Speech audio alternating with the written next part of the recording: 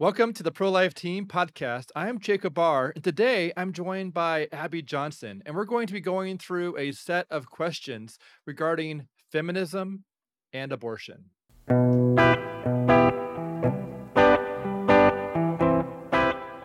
So Abby, I'm excited to have you on the ProLife Team podcast, working on this uh, history of abortion museum exhibit on feminism and abortion.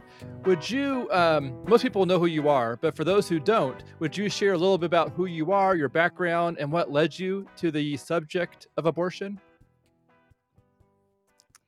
Sure. Well, I ran a Planned Parenthood facility. I was there for 8 years at an affiliate in Texas, a Houston affiliate, and, believed I was there to help women and protect women. Got involved as a college student. I didn't know anything about Planned Parenthood actually at the time, but was, roped in by their talking points of wanting to keep abortion safe, legal, and rare. That that was the talking point at the time, back in 2001, and ultimately ended up leaving. A few things had happened. The institution of abortion quotas. We were building a very large, which is now operational now, a very large 7-story 78,000 square foot abortion facility that was going to be aborting babies through the 6 month of pregnancy. Several different things had taken place, but ultimately I ended up leaving after witnessing a live ultrasound guided abortion. The first one I'd ever witnessed of a 13-week-old baby. And I saw this baby fighting and struggling for his life against the abortion instruments. And I knew then at that moment that there was life in the womb, there was humanity in the womb. And I knew that if those two things were true, then I was on the wrong side of this debate. Hmm. Yeah, thank you for sharing that. That's a powerful story. So, what is a woman? A woman is an adult human female. Simple. Perfect. To the best of your knowledge, are women in America mostly pro-choice, pro-life, undecided, or something else? Um, I think that a I think for a lot of people, I think a lot of women do they will, if you ask them, I think a lot of women will tell you that they are pro-choice. But I think if you really start to ask them, what does that mean? Um what do you mean when you say you're pro-choice? And you begin asking them about abortion, and you say, what do you think an abortion is? And these are even women who have had abortions. And you start asking them, what do you think happens during an abortion? Because you have to remember the overwhelming majority of women are consciously sedated or somewhat sedated during their abortion procedure, and they're not given the proper informed consent before they have their abortion. So these are not women that have been given all of the information about what an abortion is, what's going to happen to them while they're on the table. So if you begin asking women, what is an abortion? What does it mean to be pro-choice? What happens to a woman during an abortion? What happens to the fetus during an abortion? What you'll find is that the overwhelming majority of these women do not have an answer to that. They have no idea. And so if you really start educating them on these things, they might walk away with a different perspective. In fact, that is what I have found almost all of the time. A lot of these women, they go into the conversation believing that the only way to support women is to support abortion. But when you really educate them, I think there's a lack of education on abortion. Um, and also on the physical and emotional ramifications of abortion. So we live in a society that has told women, by and large, for the past 50 to 60 years that women who have abortions are going to be fine, that they have no regret, that there are no physical side effects to abortion, there are no emotional side effects to abortion, that you go back to living your life like nothing took place, inside of your body, inside of your heart, inside of your soul. But that is very far from true. Abortion is one of the most unnatural things that a woman will do, ever in her lifetime. But the other side has made it almost like a rite of passage. In order to be a full woman, in order to be a, full-fledged woman, you need to have an abortion.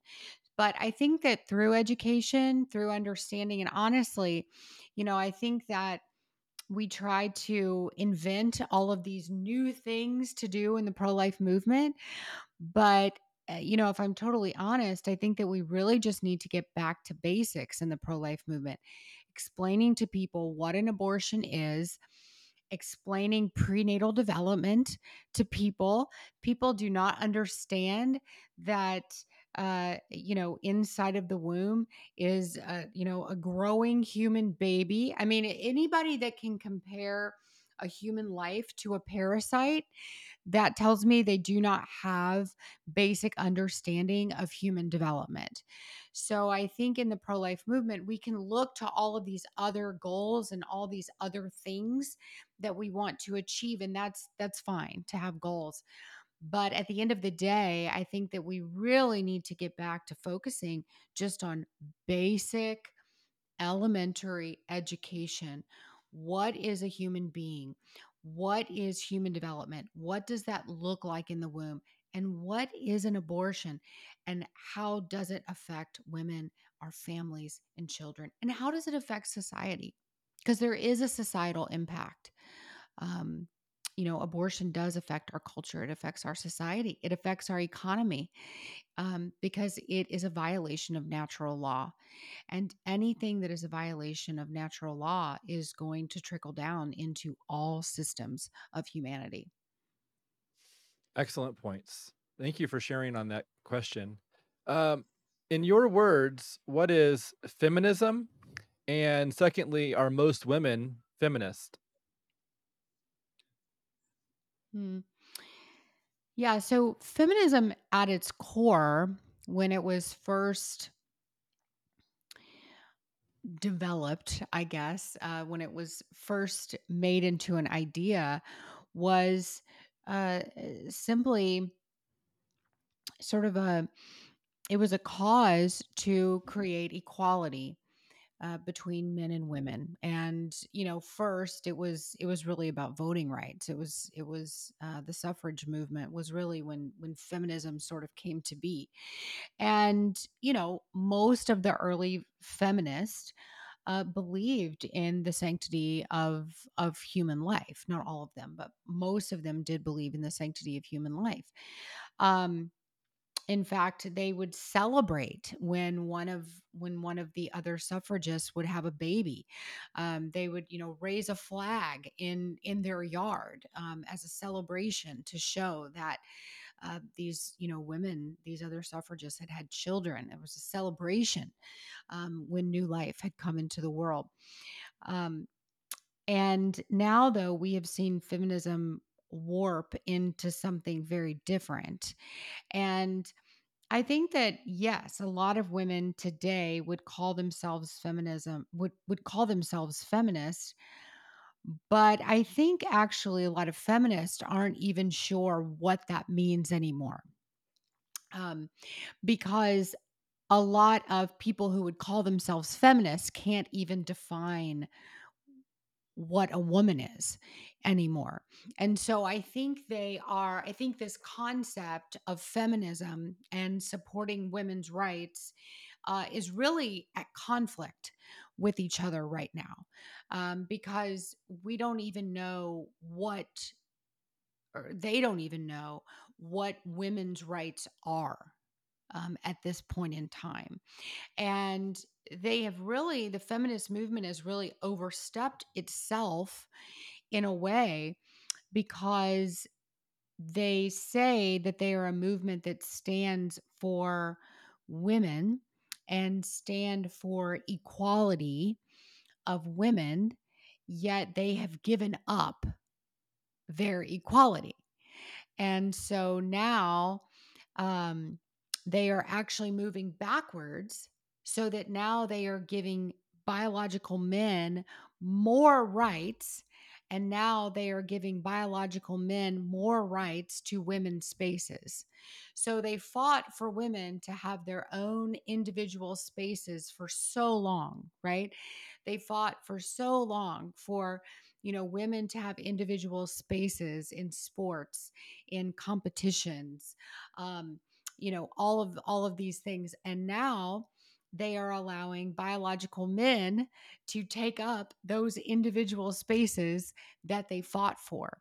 And so eventually this is going to come to a head.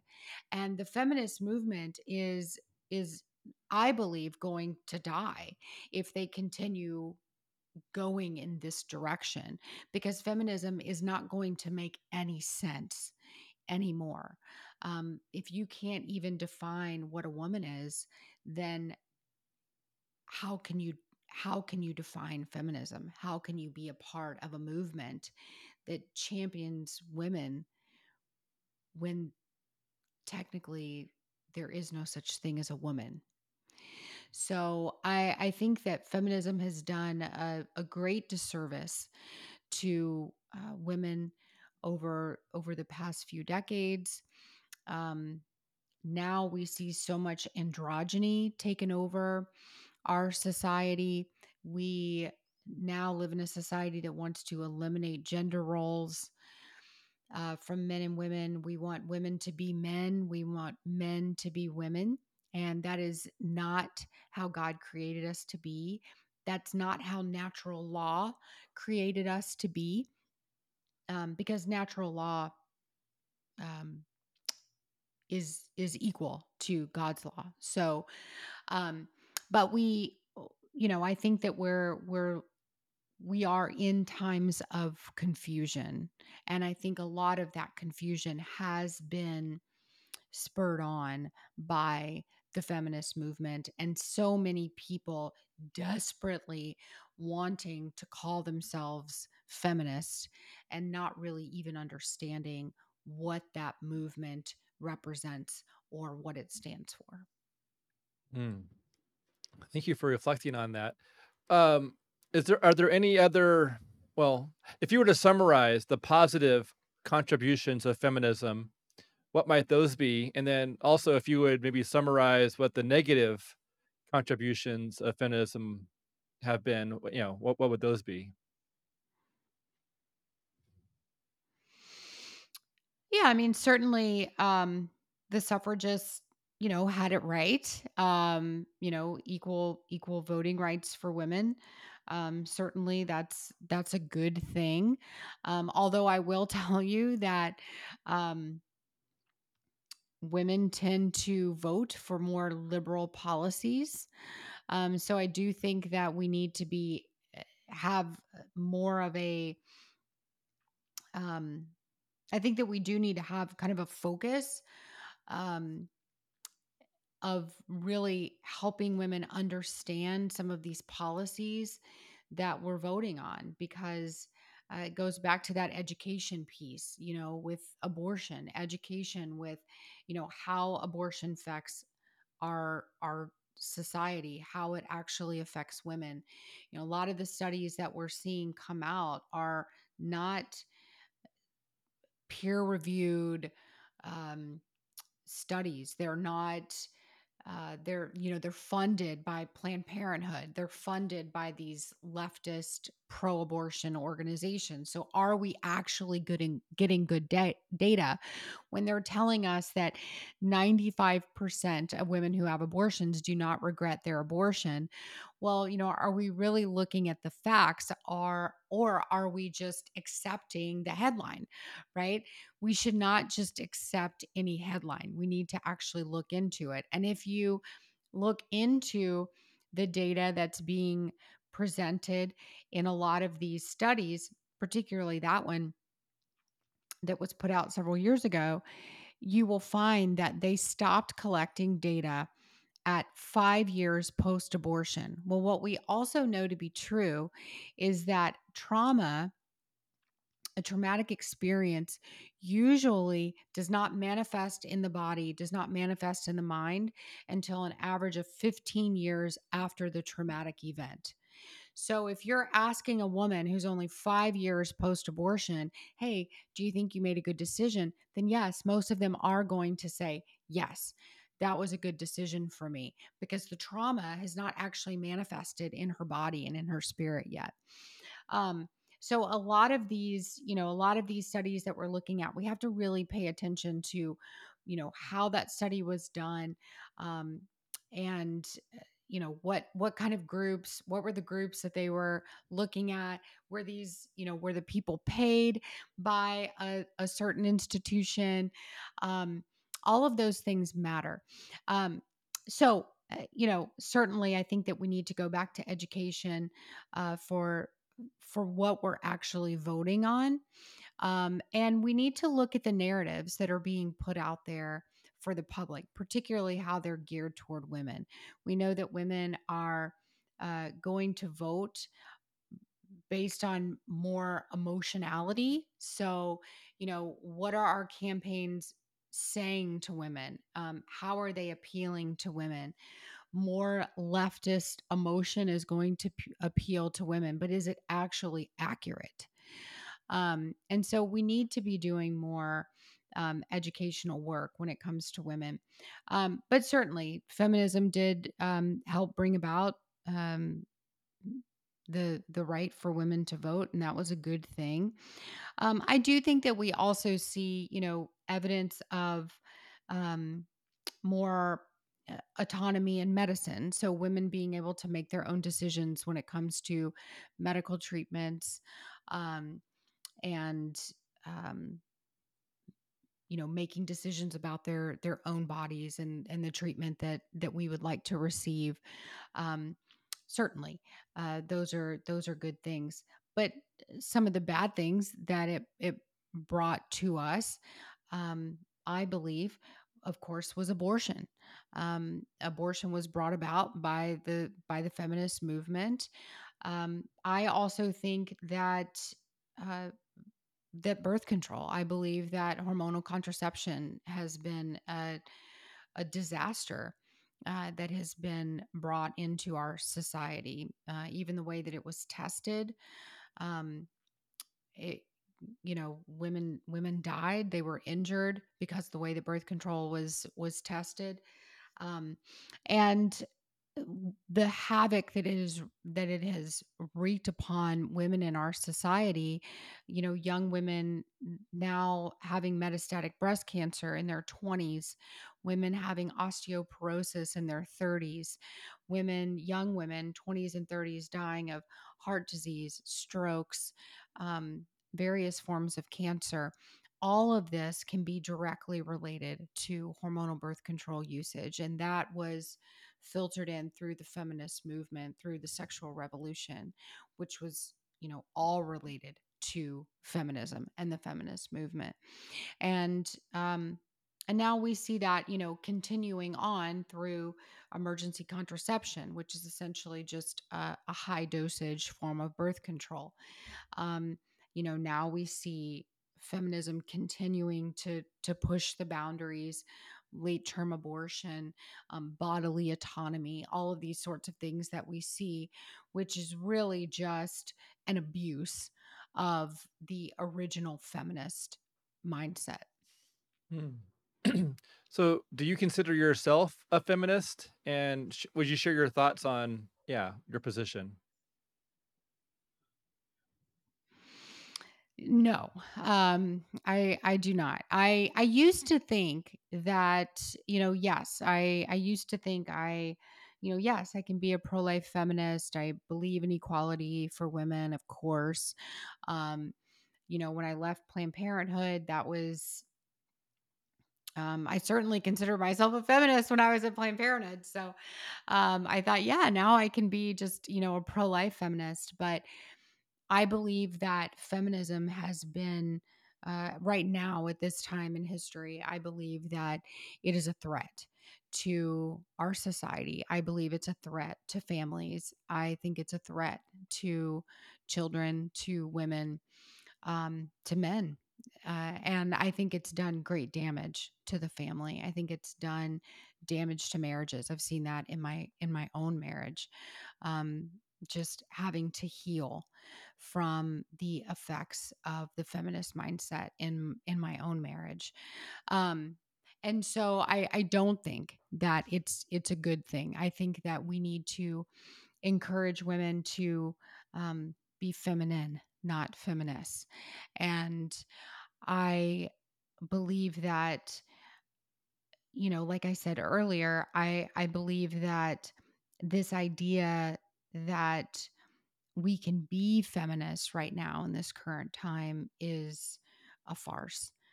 Because feminism has really derailed into something else.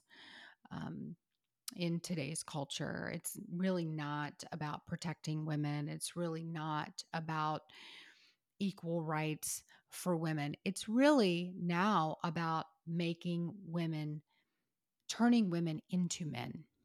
And it's really about creating an androgynous society, which is not beneficial for women at all. It's not beneficial for men, and it's certainly not beneficial for our families. I mean, encouraging women to have a career over families is that's not good for women.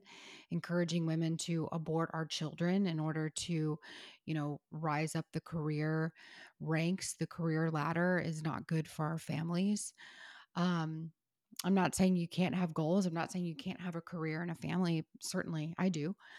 Um, but encouraging women to basically, um, you know, pit their career over their child.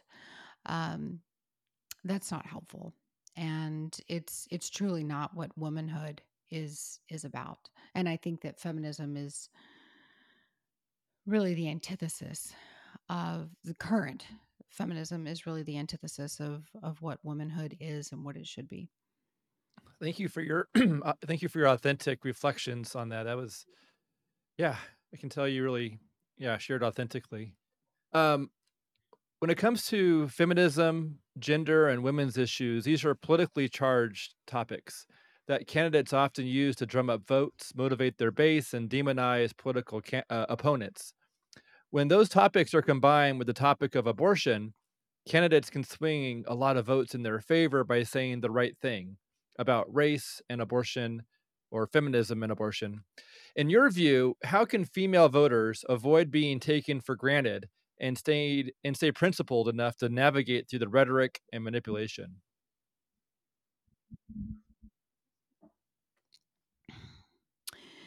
Yeah, it's a great question. I think for many, many years, um, I'm not I'm not sure that it's been women that have been used so much, but I think for many, many years, politicians have leveraged votes on the backs of aborted babies. And, you know, they claimed that they were going to do this. They claimed that they were going to do that. Even, our some of our, quote unquote most pro-life presidents have claimed, I'm going to defund Planned Parenthood. I'm going to do this and that. And what do you know? You look at their numbers and they funded Planned Parenthood at some of the, highest rates, even higher than some of our Democratic presidents. Um, so talk is cheap, and it's easy to raise money off of aborted children. I think now is the time where we can really look. And now that Roe has been overturned, I think now is the time to really look and say, okay, now what are they going to do? Because now is the opportunity to um, really put some teeth behind your convictions. Um, do you believe abortion is murder or do you not?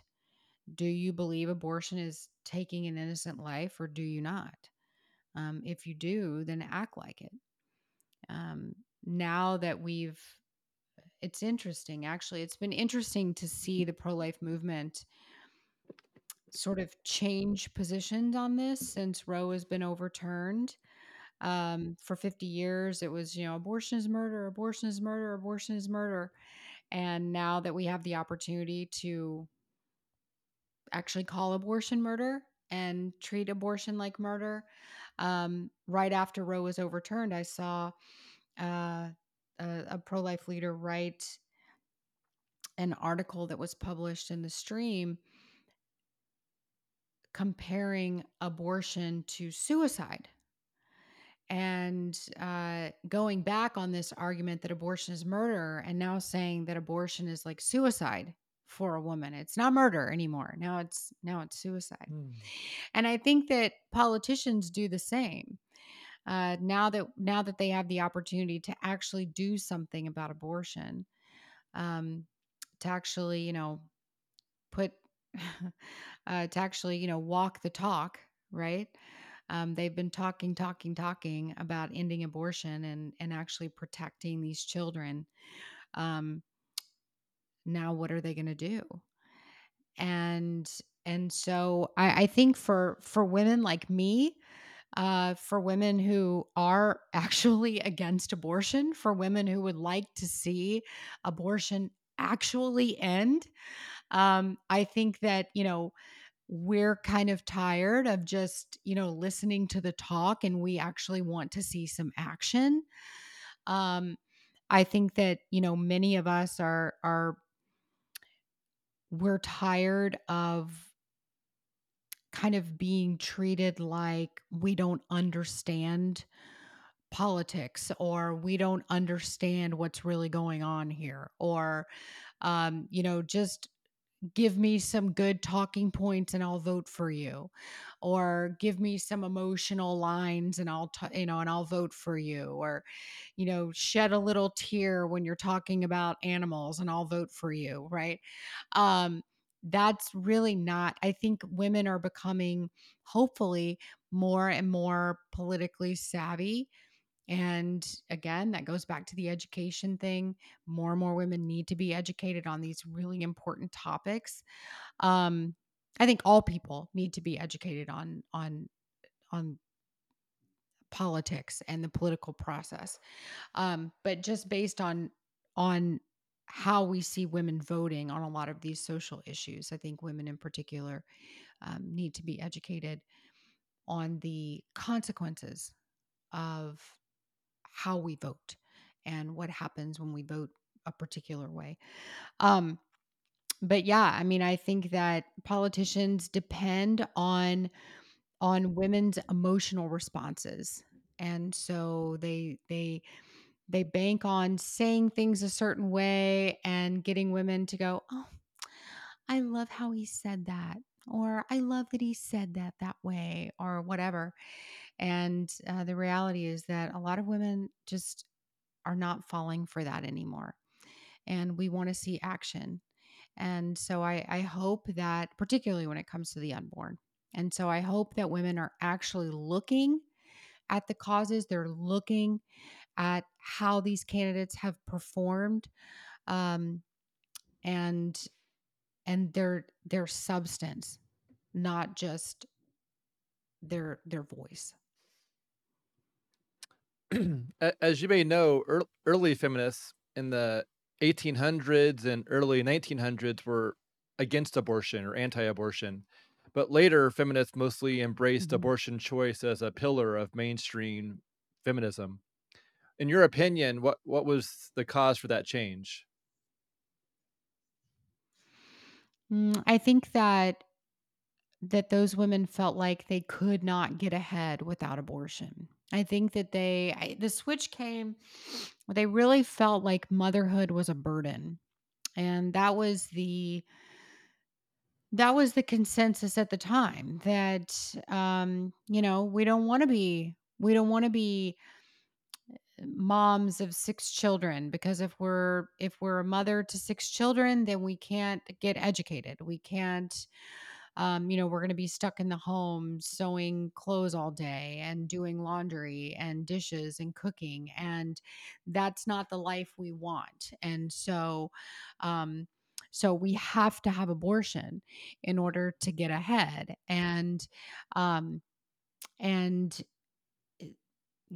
that now has continued to expand that line of thinking. I think that when I'm not sure, I didn't live during that time, but from everything I've read and the things that I've seen,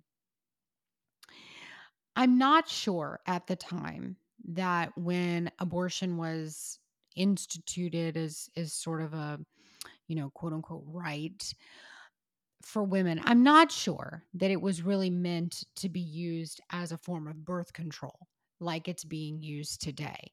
I don't think that it was meant to be used as just sort of this, flippant, like out, like, oh, I'm just going to keep getting pregnant and well, whatever. I can just have an abortion. I don't really think, from everything I've read, I don't really think that was how it was meant to be used. Now, either way, it's wrong. Okay. Abortion's always wrong. But I think that our mainstream society today, I think that, we were the ones that really took it to this new, very laissez faire sort of attitude toward killing, um, toward murder of innocent people. And I remember, I remember it happening kind of. I remember when things started changing. I remember in 2007 being in a marketing meeting at Planned Parenthood. And, for years, our forward facing media talking points had been for all those years, during the Clinton years and Reagan and all of that, had always been to keep abortion safe, legal, and rare. That had always been what everyone had said. And that's what the media said. But and it had been that way for decades. In 2007, though, at Planned Parenthood, and people need to understand that Planned Parenthood, we don't have this in the pro-life movement, but in the pro-abortion movement, Planned Parenthood is the guiding ship of the pro-abortion movement. So whatever they say, the talking points that they create trickle down to every other pro-abortion group, and they then are disseminated to the media. And so everybody follows lockstep with Planned Parenthood. Um, and so I remember in 2007 we had a big meeting with all of the directors. They had brought in this marketing team, and they came to us and they said they had a new strategy for us when talking to our abortion patients. And they said any question they ask, whether it's about fetal development, whether it's about guilt or shame or sin or anything, okay, anything that they ask, you are going to give them this one answer. And the answer is, we were to memorize it, and it's committed to memory. I don't think I'll ever forget it. The answer was, women choose abortion because they care about themselves, their current families, and their future families. And I remember thinking, this is not going to work. These women come in to us and they're asking questions, and they're asking specific questions that are, begging for specific answers, right? They're asking questions about fetal development. They want an answer about fetal development, right? And I thought, this is not going to work. But I remember the day that I tried it for the first time. And I remember the woman's face. She was sitting across from me and she was very concerned. She was kind of racked with guilt, right? And she was wondering, am I going to feel guilty about this? Am I going to feel guilty later? How am I going to feel after the procedure? And I thought, okay, this is my time now. I can use this and see if it works. So I did. So I looked at her and I said, women choose abortion because they care about themselves, their current families, and their future families. And I'll never forget, she looked at me and she sighed really big with relief. And she said, Yes, that's exactly right. That's it. You get it. And I thought, oh my gosh, we have effectively turned abortion into an act of compassion. And that is when everything changed. That is when our society changed. That's when the media changed. All of the talking points changed. It was also that year that we started participating in the research project with Amphioxus Technologies, and we were essentially selling body parts of these aborted babies to Amphioxus. And they were paying us about $200 per aborted baby that we sent them. And our research team told us we had to get consent from every woman in order to ship their baby's body to Amphioxus. And our research team, they trained us on how to get the woman's consent.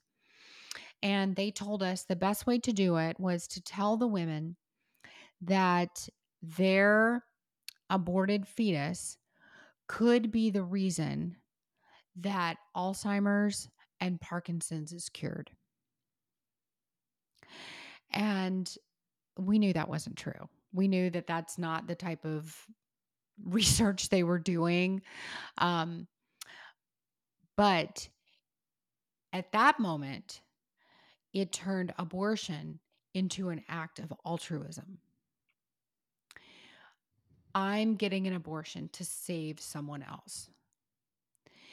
And I thought, well, wow, we have really wrapped up this package, right? Abortion is compassionate and abortion is altruistic.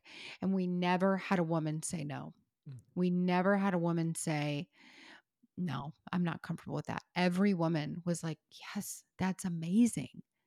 My baby could change the world.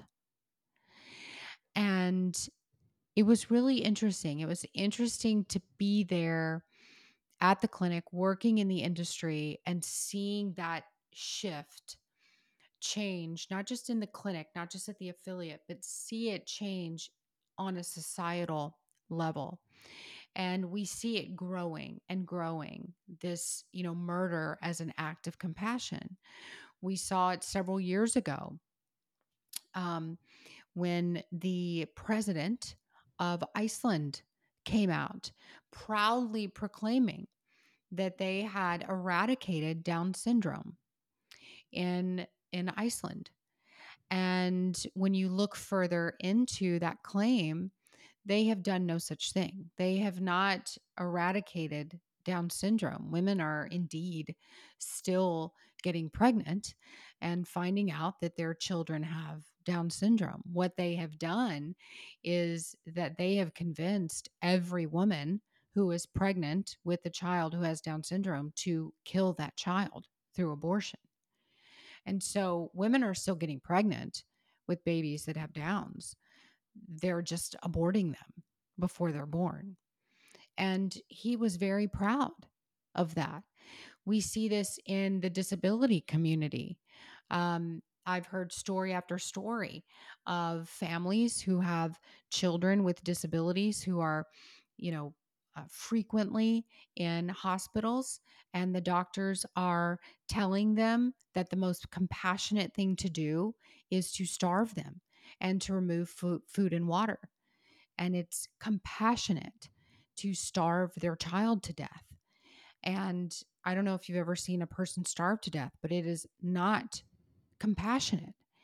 But we have such a misguided idea of compassion in this country now. And I think one of the primary reasons for that is because of abortion. Mm.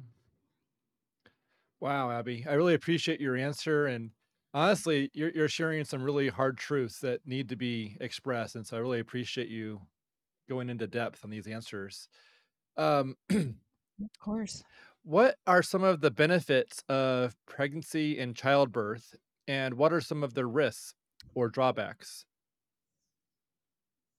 Yeah. Well, I have delivered seven children. So, I know the difficulties of childbirth and carrying children in your womb. It's not easy on your body. Um, it can be difficult. I have something called hyperemesis gravidarum with all of my children, which is just excessive vomiting all day, every day, through all 40 weeks of my pregnancy. It's not easy. Um, but at the end of my 9 months, I have a beautiful baby. And so that's worth it. Um, but I do know that there is a hardship. To being pregnant. Some people are put on bed rest. I had twins, and I was fortunate not to have to be on bed rest. But I know a lot of women who have high blood pressure, and maybe they have a twin pregnancy or triplet pregnancy. They're put on bed rest. That can interfere with employment and raising other children. Certainly, pregnancy can be difficult on the body and on the mind. I mean, I'm a therapist, and we see more and more women coming in for antepartum depression and anxiety. um, I think a lot of that is because of the busyness that we feel like we need to um, fill our time with, instead of just enjoying the fact that we are growing another human being, and allowing ourselves to just kind of sit in that moment. And we feel like we have to fill our time. And that's a problem with just Western culture in general. Um, but benefits of childbirth. Certainly, if you have a child and you deliver that child post 32 weeks, so after 32 weeks, your risk of breast cancer goes down significantly. Um, we know that oxytocin, which is released after you deliver and also released through breastfeeding, is really great for your mental health. Um, so that's good. And breastfeeding also burns a ton of calories. So if you're trying to, get off any extra baby weight, that's really helpful during that time. Um, so there are some benefits, of course. I mean, and then at the end you have this amazing child, right? That's part of you, and so that's the greatest benefit. um, we know that delivering, we do believe that it can lower some other risk of cancers as well. um, so um, so there are benefits, and certainly there are risks. There's risks with anything. There's risks with going and having a root canal, right? There's risks with anything. Um, you you can have high blood pressure. You can have preeclampsia. Um, you could go into preterm labor. One thing that does reduce your risks of having complications with birth is not having an abortion. So, what we do know to be true is having an abortion before delivering a baby does increase your risk of preterm labor, early labor, and it does increase your risk of having a baby with a lower birth weight. So, doesn't mean you're gonna have a problem. I did not have that problem. I've had two abortions. I was very blessed not to have that problem, but we do know that there is a correlation there. Um, and we also know that there is a correlation between abortion and breast cancer. Um, so, uh, one of the ways to reduce that, of course, is to not have an abortion. But another way to reduce that is to have a baby, to have children, and certainly to breastfeed them also helps to reduce your risk of cancer. So every pregnancy has some risks. Do those risks help justify Mhm. abortion choice policy? No, certainly not. We're talking about two very different things. So, um, we can't really compare the two because the outcomes are very different, the procedures are very different. Um, and so you can't really compare the two. Um, so eh, there are I can't think of any reason why. I mean, abortion advocates do. They do compare the two and they say, well, you might as well have an abortion because childbirth is so dangerous. Um, you know, like I said, there are risks, but there are also risks to having an abortion. And, you know, at the end of your abortion, there will always be a dead child. And so, anyone who says abortion is safe, I mean, I would beg to differ because any procedure where its success is dependent on the death of a human being, I believe is the antithesis of safe. We know that women die from legal abortion. We will never know how many because our US medical system does not properly document abortion deaths and abortion complications. But when we look to other universal social healthcare systems, like in Finland, in the UK, some other systems we see that the risks of these abortion procedures are as high as 20% severe complications. So we're talking about sepsis, retained products of the baby in their uterus, up to death, hysterectomy. That is very high. 20% is high. And that's actually higher than complications of childbirth. So, it really depends on, what you're looking at. If you're looking at real results, if you're looking at real statistics here in the United States, um, we're not looking at real numbers. We're looking at very skewed statistics. But either way, I don't really think that we should be comparing because these are two completely different um, procedures. Delivery is not the same as an abortion. So two completely different methods of delivery, and two completely different outcomes. One outcome is a dead child, one outcome is a living child. So I don't really think you can compare the two. That makes sense. People have argued that abortion choice policy helps women achieve equality with men and overcome historic obstacles. How is that supposed to work? And do you agree or disagree with that logic?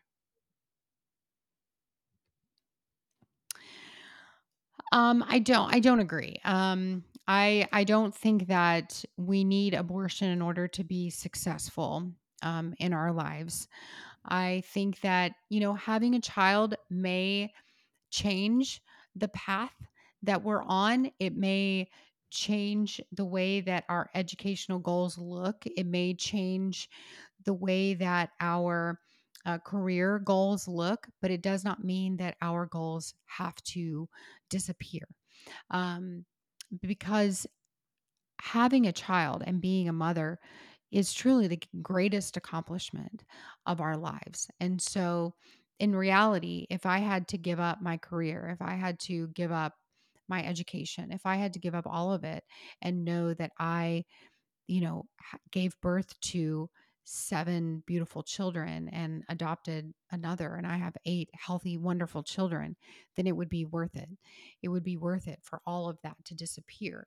But that is going to take a monumental cultural change because even if you look at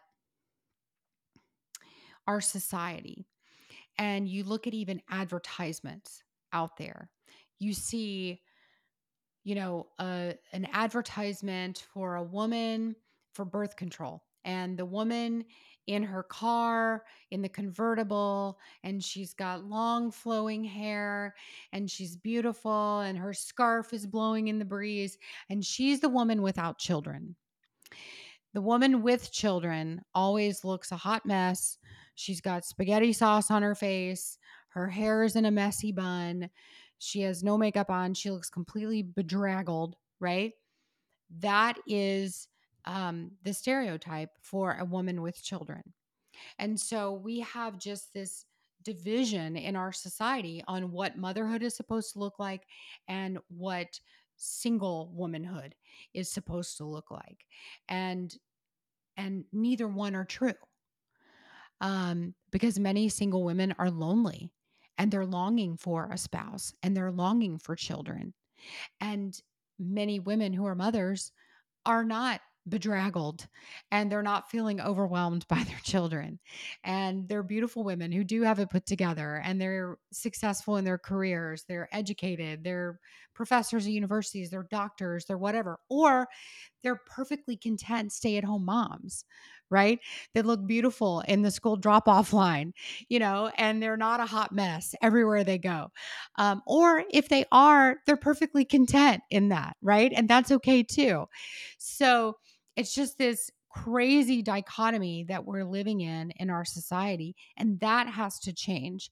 The way that motherhood is seen has to be changed. But that's really a paradigm shift that's got to take place in our society.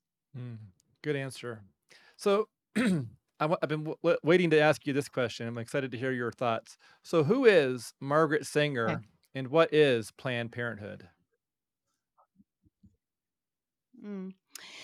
Margaret Sanger is the founder of Planned Parenthood. She was a woman who believed in eugenics. Planned Parenthood is her brainchild. It started off as the American Birth Control League, eventually was renamed to Planned Parenthood. Um, and Planned Parenthood was founded by Margaret Sanger really for one reason and one reason alone, and that was to eliminate the minority population through widespread access to abortion and contraception. Um, and today, really, we see her dreams coming to fruition as, in some states like New York, there are more babies being aborted than being born alive. And so, that was her goal. And we see it happening in some states and in cities around the country. Hmm. Wow. So, among feminists, being a homemaker, wife, mother, caring for the home has sometimes been called domestic slavery. Is this a fair or valid description? And yeah, explain your thoughts. I would say no. Now, I would also say that not all women are made to be stay-at-home wives, so they don't enjoy that, and that's okay too. I do not enjoy being a stay-at-home mom. I love the time that I'm home with my kids, and I enjoy it, but I would not want to do it full time. And that's okay. My mom was a brilliant stay-at-home mom. She loved it and was so good at it. Um, I envy her ability. That I mean, she was amazing. Um, I am not that type of person. And that's okay. I spend time at home when I can, and I love every minute of it. But I'm, also ready to get back to work, to the work that God has called me to. Um, and and so, I feel like women need to go where they are called to go, and whatever God compels them to do. Um, but I don't think it's fair to call it, a domestic slavery. Um, but I do think that, it could feel that way, I guess, if a woman feels like she's, trapped in her home and she's kind of trapped in a situation she doesn't want to be in. Um, and so I do think though that right now in our society it is important, if possible, to have a person at home taking care of the kids, if at all possible, because I don't believe in just um, throwing our kids to the wolves of society and allowing our government schools to parent them, um, or daycares to parent them, or whatever. Um, and so I do think it is important, if possible, to have a parent in the home. And sometimes we do have to make those sacrifices for our children. Sometimes it's temporary, sometimes it's just a few years, sometimes it's longer than that. But our children are worth that sacrifice, and that's what you're committing to whenever you become a parent. Is is sex selective abortion legal in the US? And please explain. Yes, sex selective abortion is legal in the United States. We saw it a lot. Um, and it's completely legal. Particularly, we see it more in other cultures, Asian cultures, um, but it's absolutely legal. And Planned Parenthood and other abortion organizations defend it. They have never come out and opposed abortion based on sex, biological sex, which, I mean, seems strange, that they would support someone aborting a female child, considering that they say that they are, for women, but they have never come out and opposed sex selection abortion. Hmm. Some feminists have said that women need men like a fish needs a bicycle. What do you say to that? Well, it's going to be really, really hard to continue to populate the earth without men. And so, but we need men for more than just procreation. Men are uh, they are complementary for women, and so um, I think that, you know it would be interesting, actually, to somebody should do a video about that, like a world without men. What would that look like? And just even in a utilitarian way, we wouldn't have roads, we wouldn't have the buildings that we have, we wouldn't have um, so many, of the hard work, right, that men do in our country.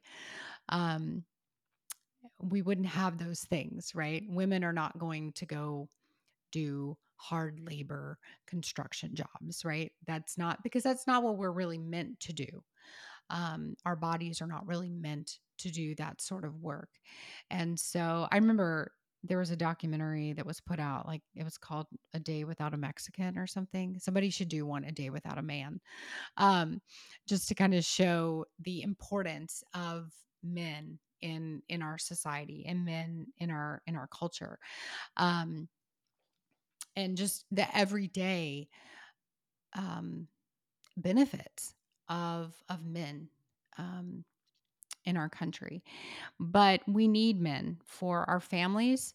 We see the destruction of the family when we take men out of the home. um, we see we see how detrimental it is when children don't have a father in the home. The majority of inmates in our prison system grew up in fatherless homes. um, Poverty increases when we don't have fathers in the home. um, almost all single mother households are living below the poverty line. um, and we saw that after Roe. Um, we saw the poverty rate increase. We saw women living on Medicaid, fathers leaving. The intact family was completely blown out of the water, um, because abortion was supposed to make everything good. Abortion made all of these promises to women and told women, you don't need a man. You don't need a man because you have abortion now. So you don't need a man to support you, to take care of you. Um, but the reality is that women do need men. Um, we are to be men's helpmates, and we need each other. And we need men to protect us, to provide for us. That is God's design for a family, it's God's design for society. Thank you for answering that one. Has abortion choice policy been overall more helpful or harmful for women and families? Oh, I think it's been incredibly harmful. Just like, what I stated before, after Roe was supposed to be, decrease in abuse, child abuse, familial abuse, domestic violence, supposed to be a decrease in poverty, supposed to be a decrease in divorce, all these things, right? All these things were, abortion was going to fix our society, right? And all we have seen is a dramatic increase in all of those things. So we see, an increase in divorce, increase in poverty, increase in domestic violence, increase in child abuse. And why not? I mean, why wouldn't we? Why wouldn't we abuse each other if we are willing to actually kill, if we're actually willing to murder our most innocent in the womb? Why wouldn't we go out and hurt people that are outside of the womb? I mean, of course we would. So when you don't value the most vulnerable, you won't value anyone else. And so it all makes sense. But I think abortion has hurt all of us. I think abortion has a detrimental ripple effect that affects not only the child, not only the mother, but it also greatly affects fathers. There are so many fathers that are suffering silently, whose choices were taken away from them. There are many fathers that are living with regret because they didn't stand up for the life of their child. And I think we need more fathers to stand up and tell their stories and share their testimonies. In some countries and cultures, women are often treated like property and second-class citizens, much worse than in the US. They can include legal domestic abuse, spousal rape, forced marriage, sex trafficking, female circumcision, and restricted access to education and opportunity. These are clear inequalities facing many women in the world. With that in mind, why do you think the mainstream feminism in the West tends to focus on supporting abortion choice more than anything else? Hmm. Oh, they are very culturally dense. So they're not looking at other countries and looking at these atrocities. They're really just not. I mean, even we look um uh, we look at and I'm not sure that they can really look at it. They have to focus on abortion because um eh, for instance, if they look at something like female genital mutilation, they look at FGM. um how can they go about talking about FGM and really condemning that practice when they are supporting that practice here in the United States, as long as it's done through a hospital and a doctor, and it's called transition surgery, right? Um, so I mean, they support genital mutilation here in the United States. They support it anywhere, um, as long as it's done in a hospital, um, and it's done because the person supposedly says they want it done.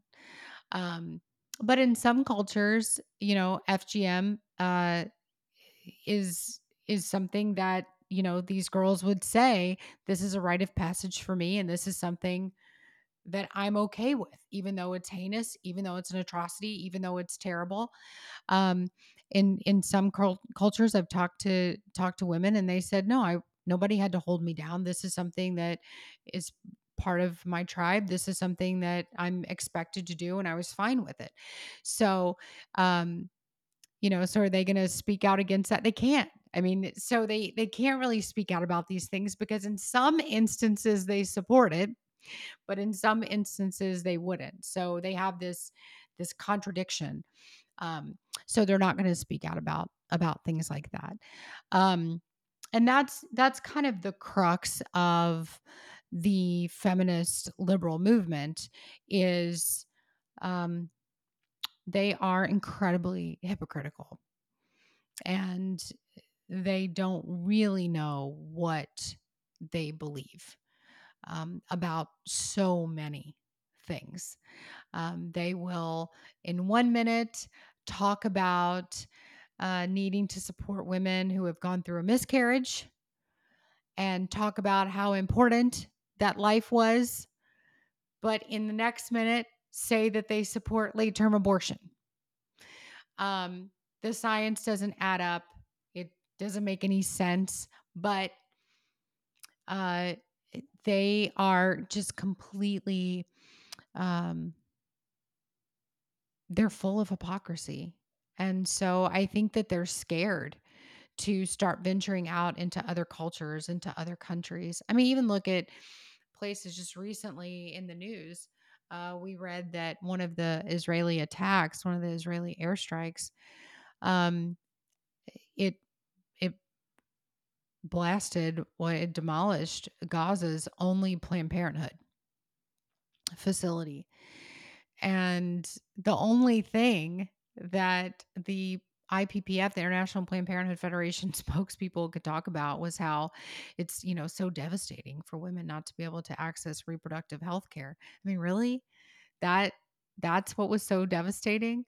Um, you know, they didn't want to talk about the fact that there's all of these women and children, being killed, being, you know, forced by the Palestinian government to, do this and that. They don't talk about that. They're like, well, let's just talk about reproductive health care. I mean, they're not even having abortions there. So I don't even know why they're there. Um, but it's just bizarre. They are so focused on abortion. They're so um focused on the right to kill children. Um, that they can't talk about the fact that Palestinian children are being killed right now through these airstrikes, because how could they when they support the legal killing of children? So they have to stay focused on only abortion, because if they get outside the bounds of that, everything just becomes hypocrisy. Hmm. So perhaps the most famous abortion choice argument is summed up as "my body, my choice." What does that mean? And how do you respond to that argument? Oh, I just respond really by just uh just the scientific argument is that, yes, you do have rights to your body. 100%. You have rights to your body. You do not have the right to um, end the life of another human being's. You don't have the right to end the life of another human being. So your human rights stop where another person's rights begin. And so, inside, we've all seen the diagram, right? Of like a woman's body and then a baby inside of her body, not your body, right? So, it's a unique experience, right? When a woman is pregnant and she has another human being inside of her body. Um, and it's unique to only women. Um, but that's how we continue the human race.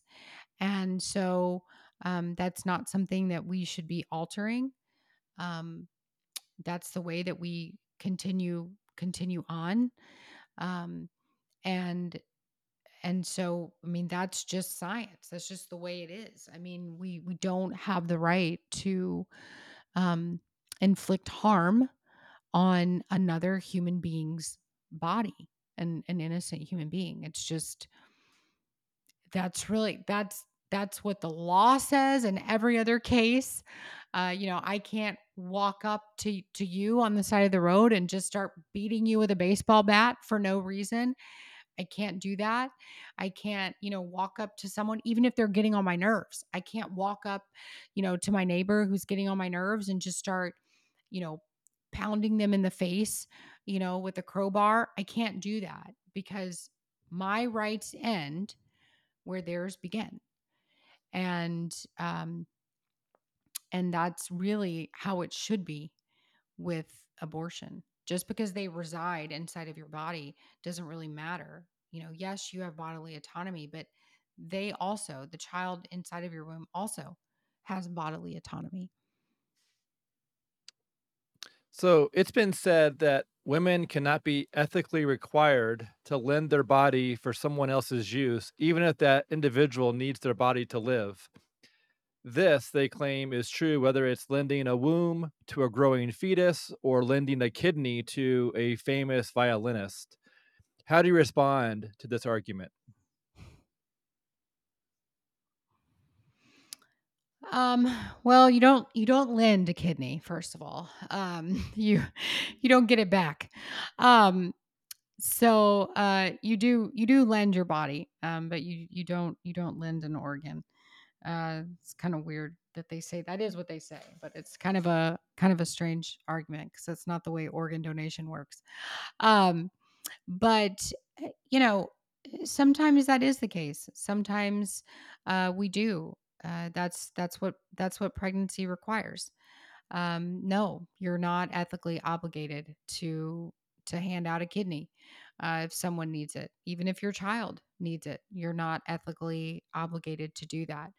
But that is a requirement of pregnancy, is that you do have to lend your body um, for a period of time to grow another human being. That's just the way that pregnancy works. Um, and we all consent to be a part of that process when we have sex. That's part of it. That's part of the deal. That's part of what we agree to. Um, and it's a temporary period of time. Um, and even so, we don't have the right to kill people because it is inconvenient for us, because we don't want to lend our bodies. We don't have that right. And, it reminds me of situations. I remember watching a documentary about um, these conjoined sisters. And, if one decided I want to kill myself, then the other one would die as well. Well, she doesn't have the right um, to do that, right? She doesn't have the right to say, well, I've decided I'm going to have this surgery, and in this surgery, I may die, and that is going to affect you. She doesn't have the right to do that without also having her conjoined sister's consent. Um, we don't have the right to take another human being's life, an innocent human being's life. We just don't. And that's just the norm. That is just a societal norm. That is just natural law. That is just God's law. That's just the way it is. And so people can make arguments and say this and that, but um, it's just morally the wrong thing to do. And at some point in time, we just have to look at people and say, there is a moral absolute. And this is the absolute. And it is wrong to kill innocent human beings, no matter where they're located, no matter if they're inside your body, no matter if they're outside of your body. It is wrong. In your opinion, what's the biggest misconception that women tend to believe about abortion?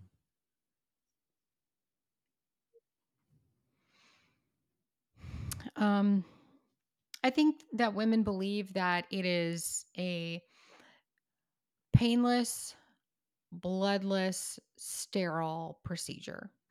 Um, and that's just not true. It is, it's incredibly painful.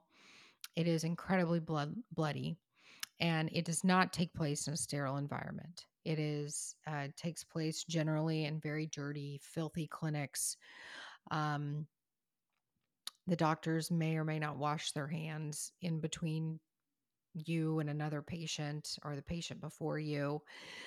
These facilities regularly fail their health inspections if they have an inspection at all.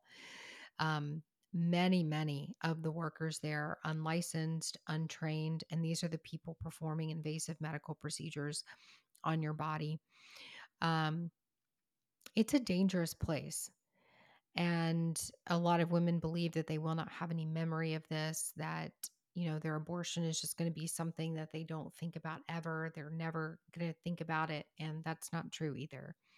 So, but this has been an idea that has been really perpetuated in the media, that abortion is just kind of like It's just this fun thing. You go in and the staff is cool and everybody has blue hair and they're fun and they have tattoos on their neck and piercings everywhere. And it's just like going to like a fun circus, and everybody's weird and crazy. And I don't know, you get a lollipop at the end or something, but that's not the case. Abortion is dirty and it hurts and it's painful. And you leave sometimes with blood on your shoes and it's awful. And women need to know the truth. And you leave your baby behind either in a garbage disposal or in a biohazard bag to be sent to a facility where it's burned. It's a terrible thing. Well, so thank you so much for going through these 20 questions. I want to ask you a couple, well, three more questions. One is, would you talk about the survivor network that you're connected with?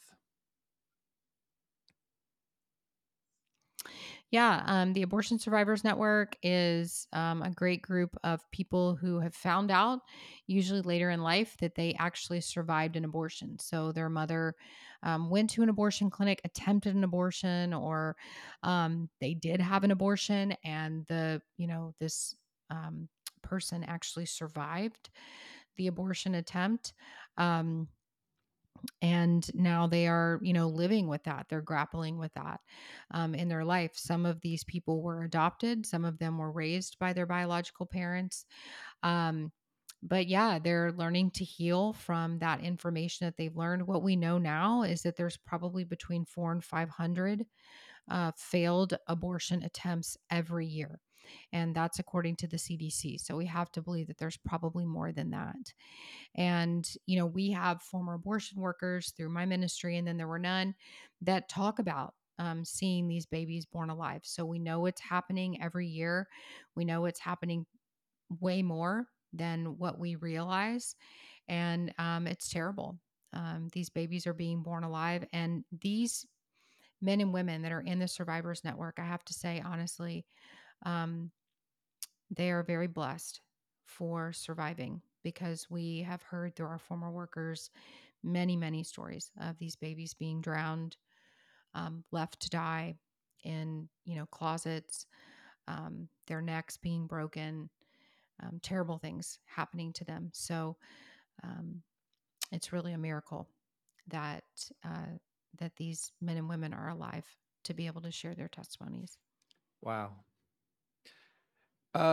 Would you share what are the top misconceptions about Planned Parenthood? I think the top misconception is that they are not that abortion is not one of their primary services. And abortion, especially right now, is their primary service. They're really not an organization that focuses on anything but abortion now. They used to be an organization that focused on birth control, STD testing, things like that, but that's just not the case anymore. Abortion is their bread and butter. It is their primary service that they offer right now, and that's their mission. That's their focus. Several years ago, when Cecile Richards was still president, she wrote on Twitter, providing abortion care is as important as providing cancer screenings at Planned Parenthood. And so that really is their focus. It's how they make the bulk of their money, and so they are going to focus on bringing in money however they can, and that's going to be through abortion because it's primarily a cash business. So, and from your understanding, when it comes to Christians and abortion, how common is it to have self-identified Christians seeking an abortion at Planned Parenthood? Yeah, so the overwhelming majority of women having abortions will identify as Christian. What we know is that about 60% of women having abortions are regularly attending church. So that means 3 out of the 4 Sundays each month, they are sitting in a church pew. And a lot of people will listen to that and say, well, they're not really Christian. Well, I mean, of course they can be really Christian and have an abortion because, I mean, we really sin all the time and are still Christians. Christians sin. There's a newsflash. Um, real Christians do sin. And especially when our churches are not talking about these things, especially when our churches are not challenging their congregations on these issues, especially when our churches are putting out this caricature Jesus, and they're not actually talking about who Jesus really is, and they're not talking about sin, and they're not talking about heaven and hell, and they're not actually um, talking through the Bible, and they're not talking about the Bible really at all. And our preachers become more motivational speakers than actual preachers and pastors. Then of course women who regularly attend church are going to be walking into abortion clinics. So the fact that abortion has spread like wildfire inside of the American Christian church is really on us. It's not on Planned Parenthood. They have just seen the failure of the Christian church, and they are predators, and so they have preyed on that. But it's on us. It's not on them. It's on our failure. Thank you so much for answering all these questions. Would you wrap up this interview with a prayer Of course. and with the expectation that people that are listening will join in this prayer that you'll maybe lead us in? Sure, of course. Heavenly Father, we thank you so much for this time together. Uh, we thank you, Lord, for the eyes that will be opened, and we thank you, God, in advance for all the work that you're going to do through this project. And God, we ask that you just open the minds of those who believe that abortion is a good thing. Um, we ask that you open the hearts of those who maybe have had an abortion, those who have been affected by abortion in some way, God. We ask that you open their hearts to healing, um, that, uh, that God, you show them that um, abortion is wrong, that it is a sin against you, Lord, um, and that they know that they can turn to you. Um, that they don't have to turn to the world. They don't have to turn to social media. They don't have to turn to their friends. That God, you are the healer, that you are our our advisor, our counselor, um, and that you have the answers for us. It's the answers are not in the world, Lord, that the answers are with you and in your word. And Lord, we ask that for any woman who is currently in the valley of indecision, Lord, we ask that someone just come alongside her and speak words of life to her, and that she be directed to a life affirming center or a church or someone who can um, give her your wisdom, Lord, and give her good counsel. And Lord, we just ask that people spring into action, and that your gospel would be proclaimed around the world, and that we would be unabashedly um, proud to be your children, and proud to be your soldiers in this fight, God, and um, that we would proclaim your word everywhere that we go. And we ask all these things in your most holy and precious name. Amen. Amen.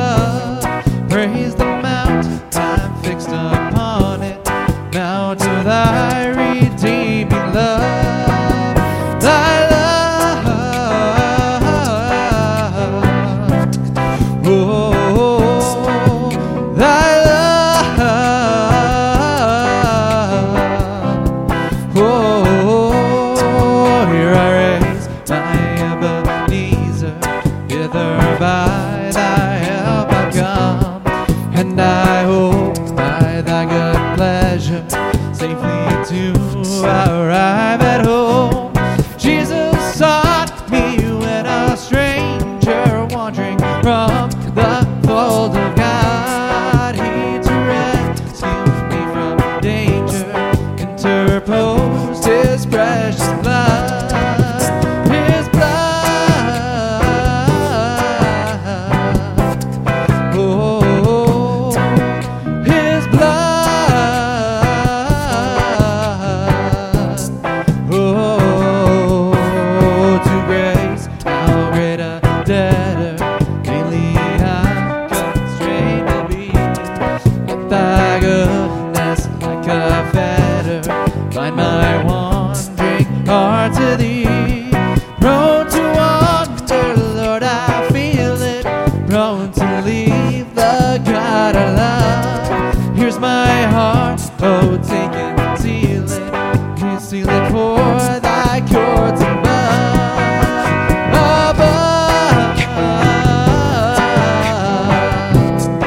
Oh, above.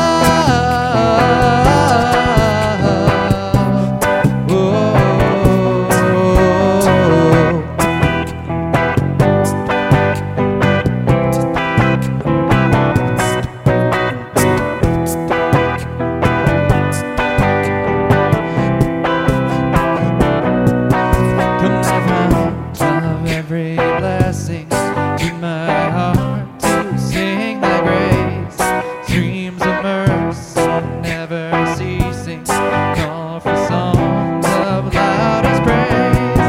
Teach me soft melodious sonnet, sung by flaming tongues above. Praise the mountain I'm fixed upon it, down to thy redeeming love. Thy love. Oh, thy love. Oh, thy love. Oh, thy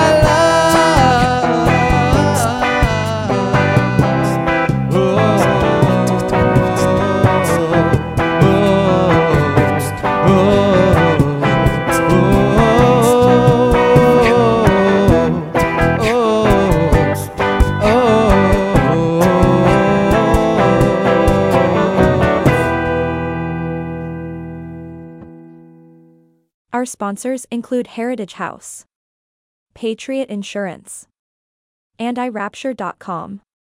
The Pro-Life Team podcast is a ministry of iRapture.com. If you would like to explore making a donation or becoming a sponsor or have a recommendation for who would be a good guest on the podcast, please contact us at hello@prolife.team.